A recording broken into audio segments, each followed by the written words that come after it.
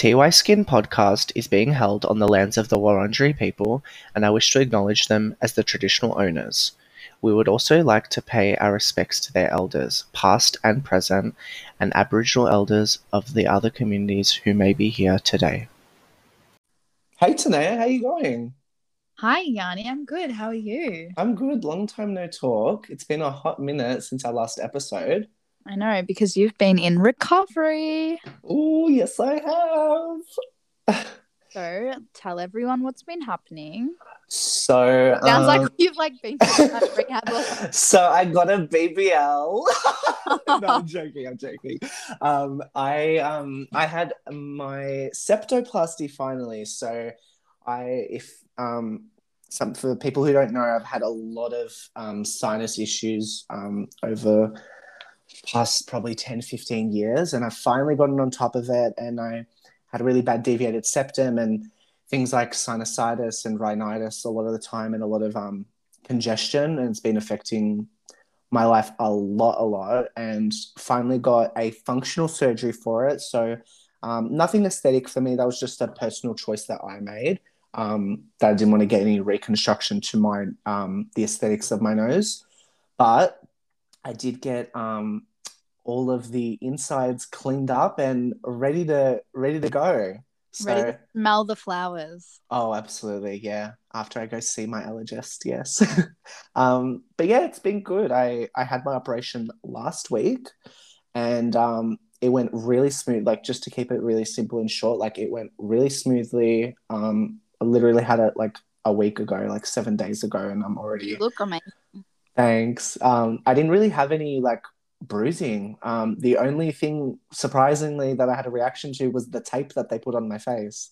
Oh, I'm like that with anything. Band-Aids, tape, like my skin just does not handle it. I've never had it before, and I think like it was just because like I was just, I guess, in a compromise, like, I was put under anesthesia, and like they put stuff in my body to keep me asleep and all that stuff. So it might have been that, and like my body and you had a peel the week before, or like just before. Oh yeah, I did. Yeah, I was getting my skin prepped and ready to look good in the hospital for the doctors. Yeah, I love it. Yeah, that's right. So if you hear me sniffling, it's because I can't blow my nose yet.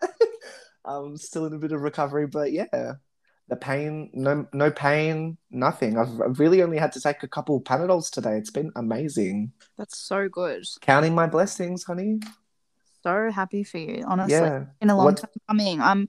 Can't wait for the day that you're not blowing your nose in front of me. No, I know, yeah, spreading that flu all around. What have you been doing? How's your skin been recently? How have you been recently? I've been good. We've just, both of us, as you know, are just finishing our uni semester, so been very busy with that. We've been in clinic working on some clients that come into our student clinic, which is fun because we're allowed to do that again. And of course, we get treatments on ourselves. Like I just said, Yanni had a peel the other week, and I had a Jesna peel. So, fun. So fun. I was really excited to try it. I love being a guinea pig. So a Jesna peel is a mix of lactic acid, salicylic acid, and citric acid. So it's really good for any like congestion, pigment, post-inflammatory hyperpigmentation, and like overall, just a nice exfoliation and glow. I didn't really get much flaking, which I was hoping for because I just love that kind of response. Like I just you're like shed me. You're like a cocoon. Literally like a snake, just shed it off. But I probably could have done more layers. In my mind, I was like, Jesnut's strong, but I think I underestimate how prepped my skin is. I probably could have gone a little bit more, a few more layers, a bit more intense. But no, I'm feeling glowy and gorgeous now. So yeah, it was amazing. They're so good. Those mixed acid peels are amazing, like for like tolerating the skin, because they're like lower concentrations, but they're all mixed together to really give you a good benefit. I feel like even your skin journey in the past year, it's been so good. Like you've really like built up your immunity of your skin, and like getting them LEDs, getting them peels. It's been good for you. Yeah, 100%. Yeah. How are you feeling now, though? When did you have that peel last week? The week before, I think. So yeah, I'm Okay, fine. that's amazing. Yeah, absolutely breezing through it. Love it. So let's chat products. Any new ones for you?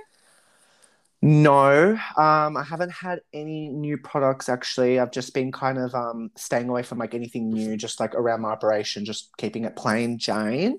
I did have an LED though last week, which was nice just to kind of prime my body, just to get it ready for an operation.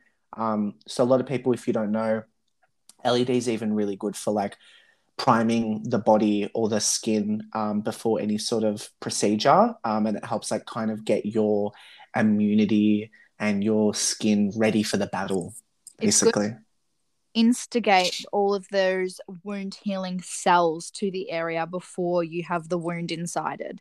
Yeah, So it's basically. Yeah.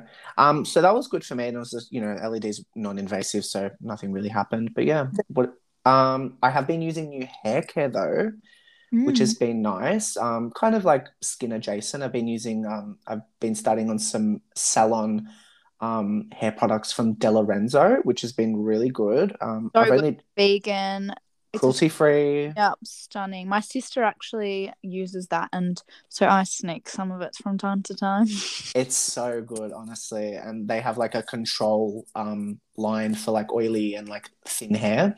And it's been really good. I've just been trying to train my hair now because it's, training your hair to not wash it all the time. It's a bit difficult. It can look a mess sometimes, but I'm on that journey. So yeah, Yeah, I'll keep you posted. you have to push through it a little bit, but like washing it less is so good for the health of it as well. Yeah, absolutely. But yeah, that's new with me. What about you? Not personally. I there is a product that I want to buy though that I've been using at uni, and it's the Mesoaesthetic Fast Skin Repair. It's like a post-treatment balm. It's like a moisturizer. It doesn't have SPF, so it really is just like a moisturizer you use after treatment. But it's like when you're wanting something thicker after a treatment, but that's not occlusive, that it's perfect. It's really nice. Like I want to. It is so good. I'm laughing because I love it. So you just reminded me how much I love it because literally, like, obviously I have oily skin or whatever, and I don't like thick products, but like, I don't know how something can be so rich, so matte, but not sticky, I'm like so at all. surprised that I'm actually honestly, this is a testament to this product. Like I'm shocked that you like it. It's like the opposite of something I Literally, like. literally. Oh my god, yeah, because you know me well. I'm like, ew, like zinc oxide sunscreen, get away from me. I'm like, Yeah, anything in kind of thick where yeah, but it's right in the middle. It like gives you everything you need and like you can lather it on. Like, oh, and I looked it up. You can buy it retail, so that's gonna be in my next order for oh, sure. that's cool. It's not like a salon only thing. No, because like obviously at uni we have the big professional bottles. So yeah, no, you can buy it in like small retail, which is great. I'm definitely gonna get some of that. Love that. Adore Beauty. Hey. I'm sure they've got it. I'm sure they do. Yeah. Get that delivered the next day. Oh, it's so good. Yes. Love that delivering. Ad. Um, hashtag not spam. But honestly, if you're listening, hey. Hi. No. Hi. Yeah, that's it for products. I mean, I'm just sticking to my same old routine at the moment. Love it. It's good, I think, to stick to things that you're familiar with sometimes, especially if you're feeling a bit inflammatory or reactive or whatever. But I think also winter's a really good time to like go hard with things sometimes because you don't have the threat of high UV.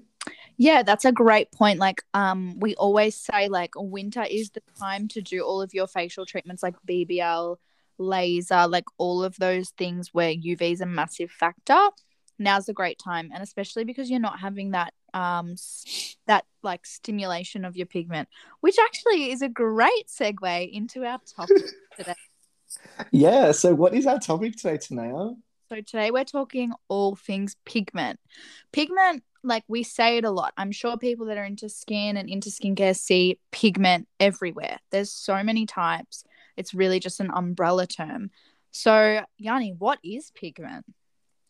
So pigment. So this is a bit of an introduction to pigment this episode because it's such a big topic, and we honestly didn't want to cut any corners when we were talking about this because it should be really well known. And with everything right now, like with the world, how it's globalizing, pigment disorders affect so many darker skin people, and the world is becoming much more mixed in terms of race and ethnicity. So pigment conditions and disorders are coming up on the rise, and they affect so many different types of people. So we really wanted to like get real nitty and gritty, but pigment as a whole is kind of like an umbrella term referring to cells, conditions, and inflammation, and this kind of like cycle. Yeah, and like a cascade of events in the skin which causes pigment. So often, from an aesthetics point, we're talking about pigment. We're talking about a lesion of pigment. But true pigment is like melanin, different types of melanin, which is a small organelle, which gives our hair, our skin, our eyes color. So it's very necessary. And pigment is like everywhere and in so many different things that you have to treat. And it's a huge consideration that you have to, that like, therapists and clinicians have to take in when treating you, even if they're not treating a pigment lesion, like pigment is in our hair, like pigment is in our eyes, like you said. And most importantly, it's in those, those pesky lesions that we can have that can kind of cause us grief sometimes. Absolutely. So pigment's main role is to protect. So when it is formed, it's actually taken up by your skin cells and forms what we call like nuclear capping, where it goes over the nucleus, which is where all of your DNA, cellular DNA, is kept, and it actually protects it from the sun and from other things as well, but mainly the sun. Yeah. So you can see different parts of the world where people live, depending on the climate. People have darker and lighter skin types. So this is due to the increased need or the decreased need for that protection against UV. Obviously, that's so different now. And, like Yanni said, everyone is so mixed now. And everyone's living everywhere all over the world. So that's why sunscreen is so important for every skin type, especially in Australia. Like we have the highest prevalence of skin cancer.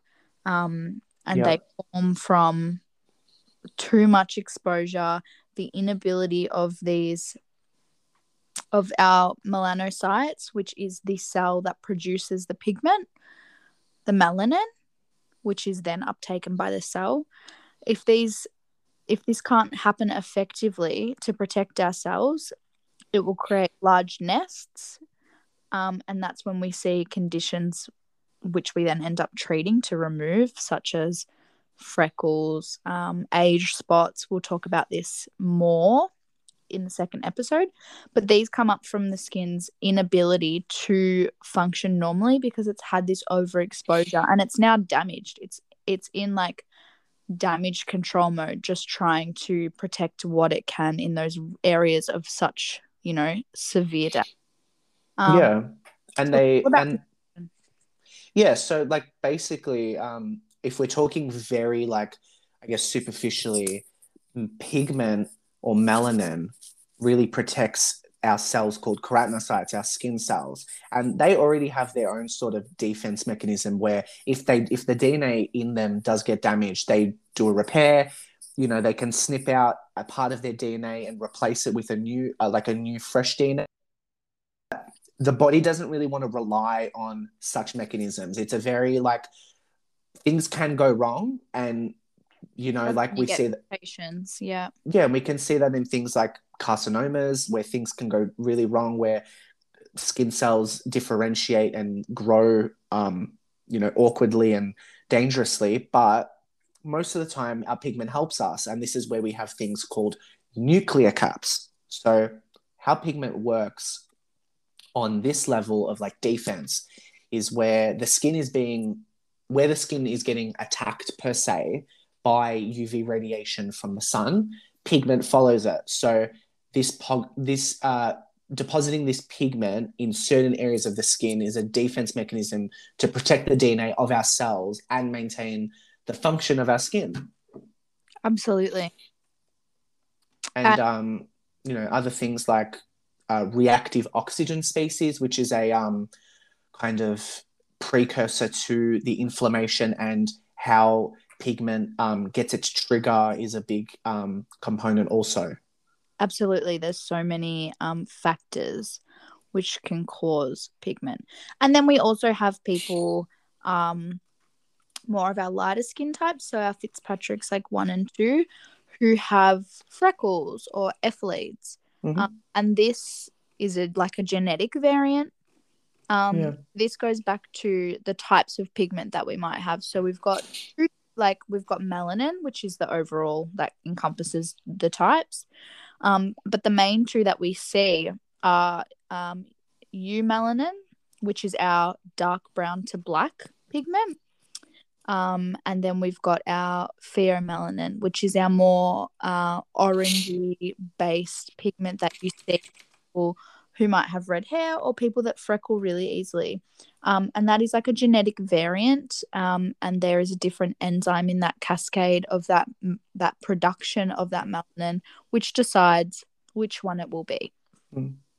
Yeah. So, like with kind of that cascade of like what pigment you're going to be having, in basic terms, the eumelanin is our brown-black melanin, which you can see in like hair and in skin a lot. And the pheomelanin is more that like brown-red pigment. So that's what you see in, people who are born with auburn and ginger hair, or freckles even. Freckles are a pheomelanin pigment lesion. And that's like basically what people need to know about that. Yeah, everyone's different. Everyone's ratio will be different and everything. Yeah.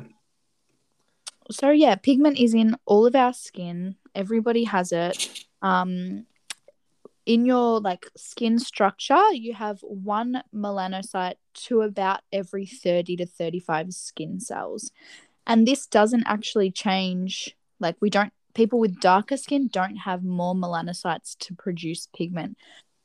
Everyone has almost the same amount. It varies a little bit. But people with darker skin have more activity of those melanocytes. Yeah. Interesting. It's a fun fact.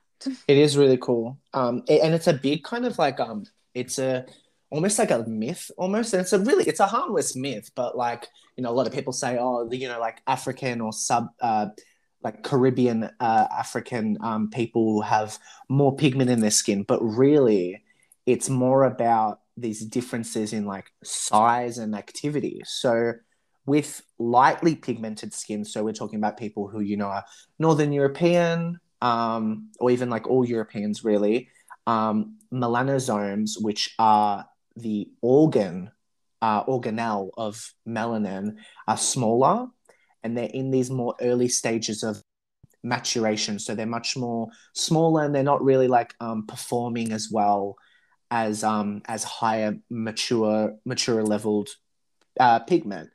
And then these are transferred to surrounding skin cells and as clusters in membrane bound organelles. And then you find in darkly pigmented skin, melanosomes are more abundant and larger, and they're in these later stages of maturation, so stage 4, and they're singly transferred to neighboring cells. So there's a lot more activity happening there, and there's a lot more, commotion going on. So, when someone who's dark skin Fitzpatrick 4 and above, has sort of a cut or trauma or inflammation, they are going to have a higher risk of that post-inflammatory hyperpigmentation, for example. Absolutely. And this this increased production of melanosomes and melanin means that any site of injury, they're going to have that darkening of that tissue. Also means that they do have a higher level of protection when it comes to tanning rather than burning to the sun. But it absolutely does not mean that these people don't need to wear sunscreen, because there's still a massive risk of developing skin cancers and things. Absolutely. And just to go in a bit more in depth about like what, because, you know, we've been talking about melanocytes and melanosomes and like what's even the difference between that.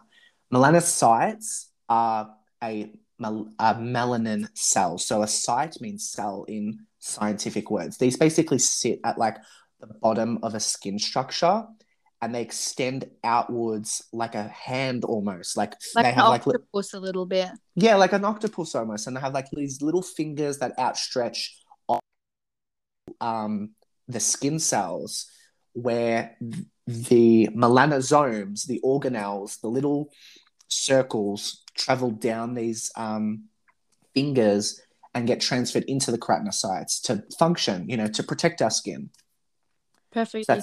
So that's a bit like how it works, just to kind of visualize it, I guess. We will pop a link to a fantastic diagram in the show notes for that one. Absolutely. It's really helpful.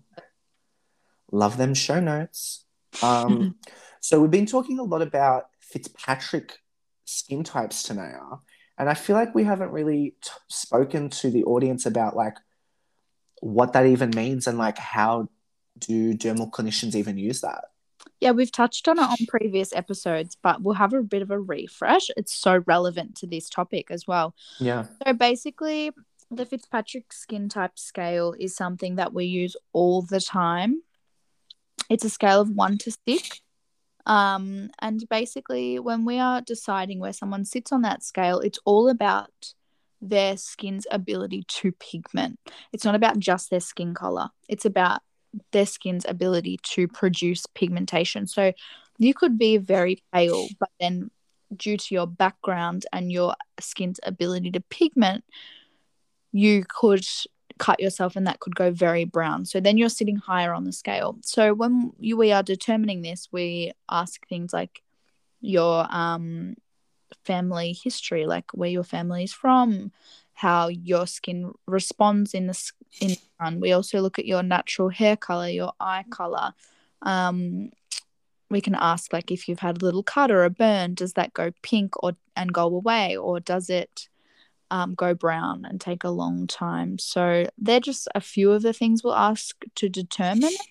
And this indicates like a lot of the time what machines we'll use to treat you, and what's the safest way that we can treat you to minimize adverse reactions or causing any pigment from a lot of the treatments that we do that are creating wounds or inciting inflammation where we might get that pigmentation response. So we can treat as safe as possible. Yeah, definitely. Couldn't have said it better myself, really.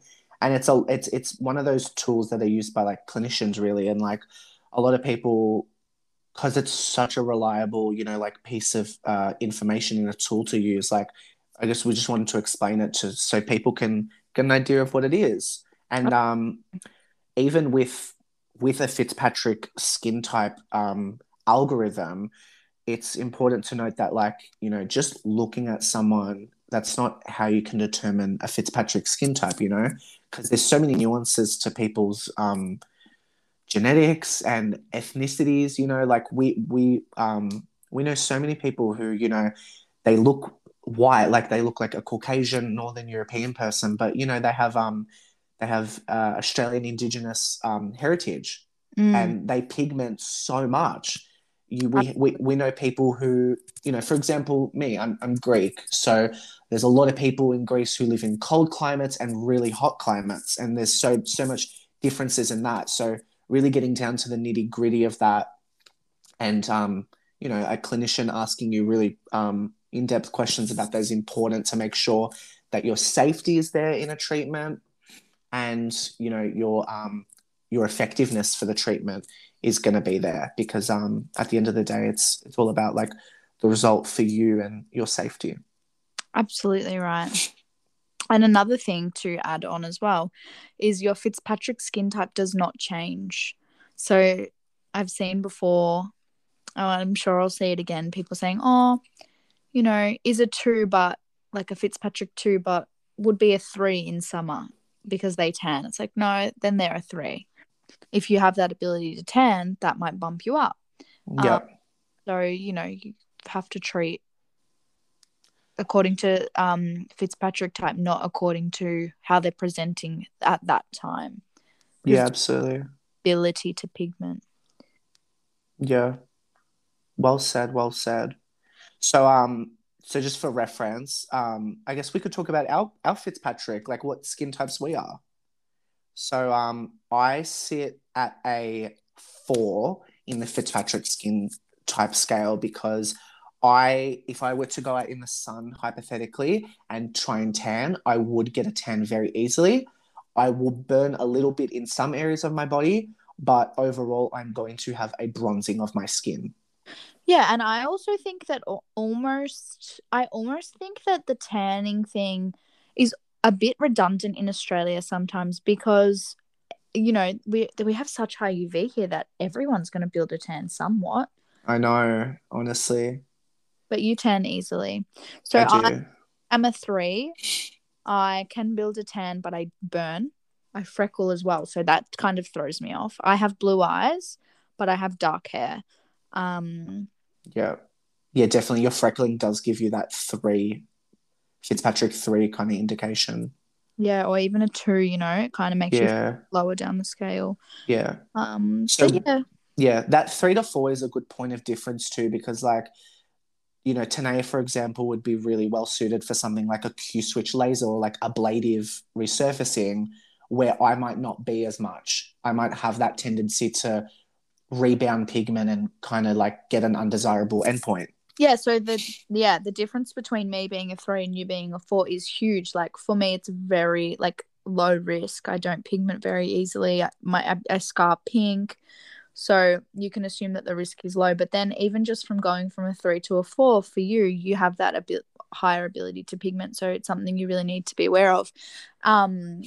And so one way that we really control this as clinicians is to use pigment inhibitors, which we will discuss more in the second part of this episode because it is all about pigment. And so they're used to treat existing pigment, but to also prevent pigment production. So we use these to prime and prep people's skin. We'll talk about this more in depth, but it basically will reduce the ability of your melanocyte to produce pigment as a response to stress, inflammation, injury, UV exposure. Absolutely. I guess I want to pop in like my little theory about this, and I want to see your opinion on this, is that I think your histamine response should also be a consideration when you're talking about someone's Fitzpatrick skin type, because I find that at times I can be really like well suited for a treatment, but still be a Fitzpatrick 4, but then be really like histamine-y one day and like really like have a bad reaction to a treatment, but like and like it's me still be a 4. Do you know what I mean? Yeah, like, that's like a whole nother conversation of like when we're doing a skin analysis, assessing like how your skin's responding to the touch, to product, like what that redness, erythema response is. Like that is a whole another thing. Because when I was looking at, when we were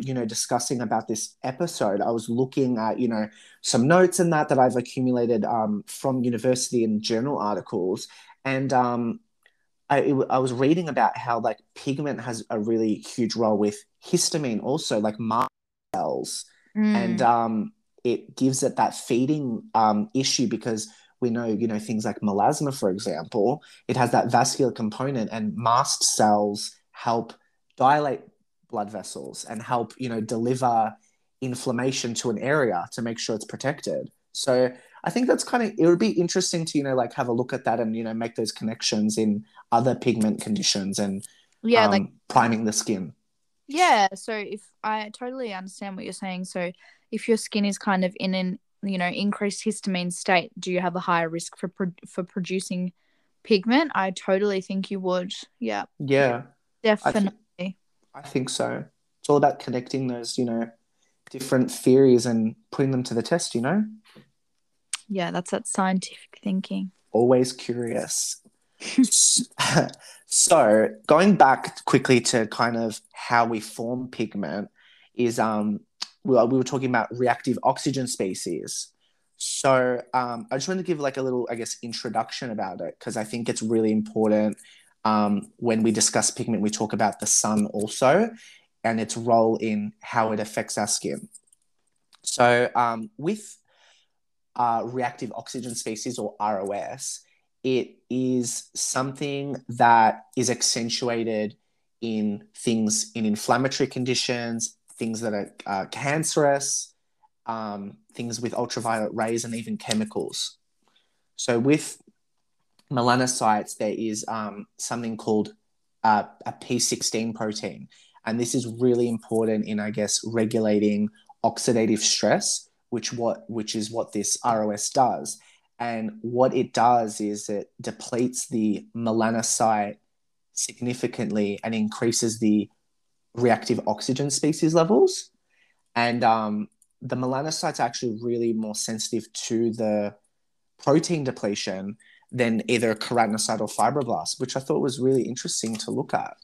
That's so interesting. Yeah. And would explain why, so many people get pigmentation. Yeah.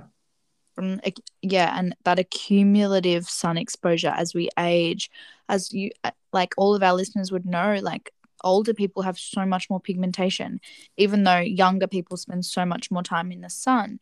And that's because as we age, it becomes more visible and more prevalent. Yeah, That absolutely. cumulative damage.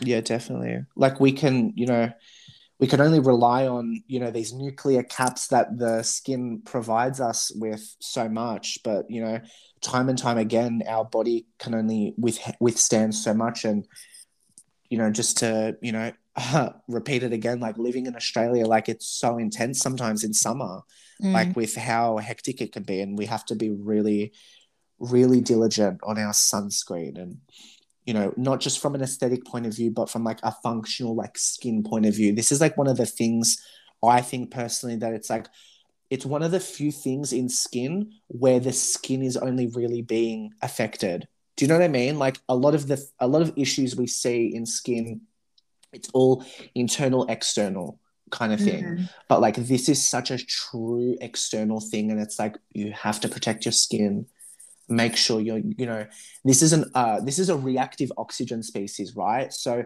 things that are going to be helping that are antioxidant things, vitamin C, vitamin E, sunscreen, those things are going to really help block out this depletion of the protein in your skin. Absolutely. Absolutely. I think that is a great intro. Like we've covered so much already, and I hope this gives everyone an idea about what pigmentation is. Absolutely. So stay tuned for part 2 because we're going to dive into what different types of pigmentation are, what you may have, where that's sitting in the skin, how to treat it, ingredients to use, more about factors for formation, diagnosis, and of course, we're not going to shut up about sunscreen in this. Never. In this household, we stand sunscreen. We stand president. 50 plus, though. Absolutely. Tonight, I just want to quickly bring up before we go, we got a review on our podcast. Stop. Read it out. Shout out. Come on. Alrighty, so this review... Unless it's not 5 stars, then don't. Yeah, no, I don't want to know. It is 5 stars. This was posted on the 14th of June this year, from Melbguy1401. And they said, so interesting. I didn't realize there was so much about skin and skincare that I didn't know. This is so informative and I can't wait until I get to hear more. That is so cute. Oh my god. Nice. What Thank you a so much. lovely like first review to get. I know, like that's gonna keep us going for 50,000 more episodes. Abso-freaking-lutely. There's so much more to say, so these episodes are gonna keep coming. Absolutely. So yeah, like we said, we will be back with another part of Pigment, and we're going to be talking about the nitty gritty. This was just a little intro, a little hors d'oeuvre into Pigment. So we hope you enjoyed. See you next time. See you next time. Bye.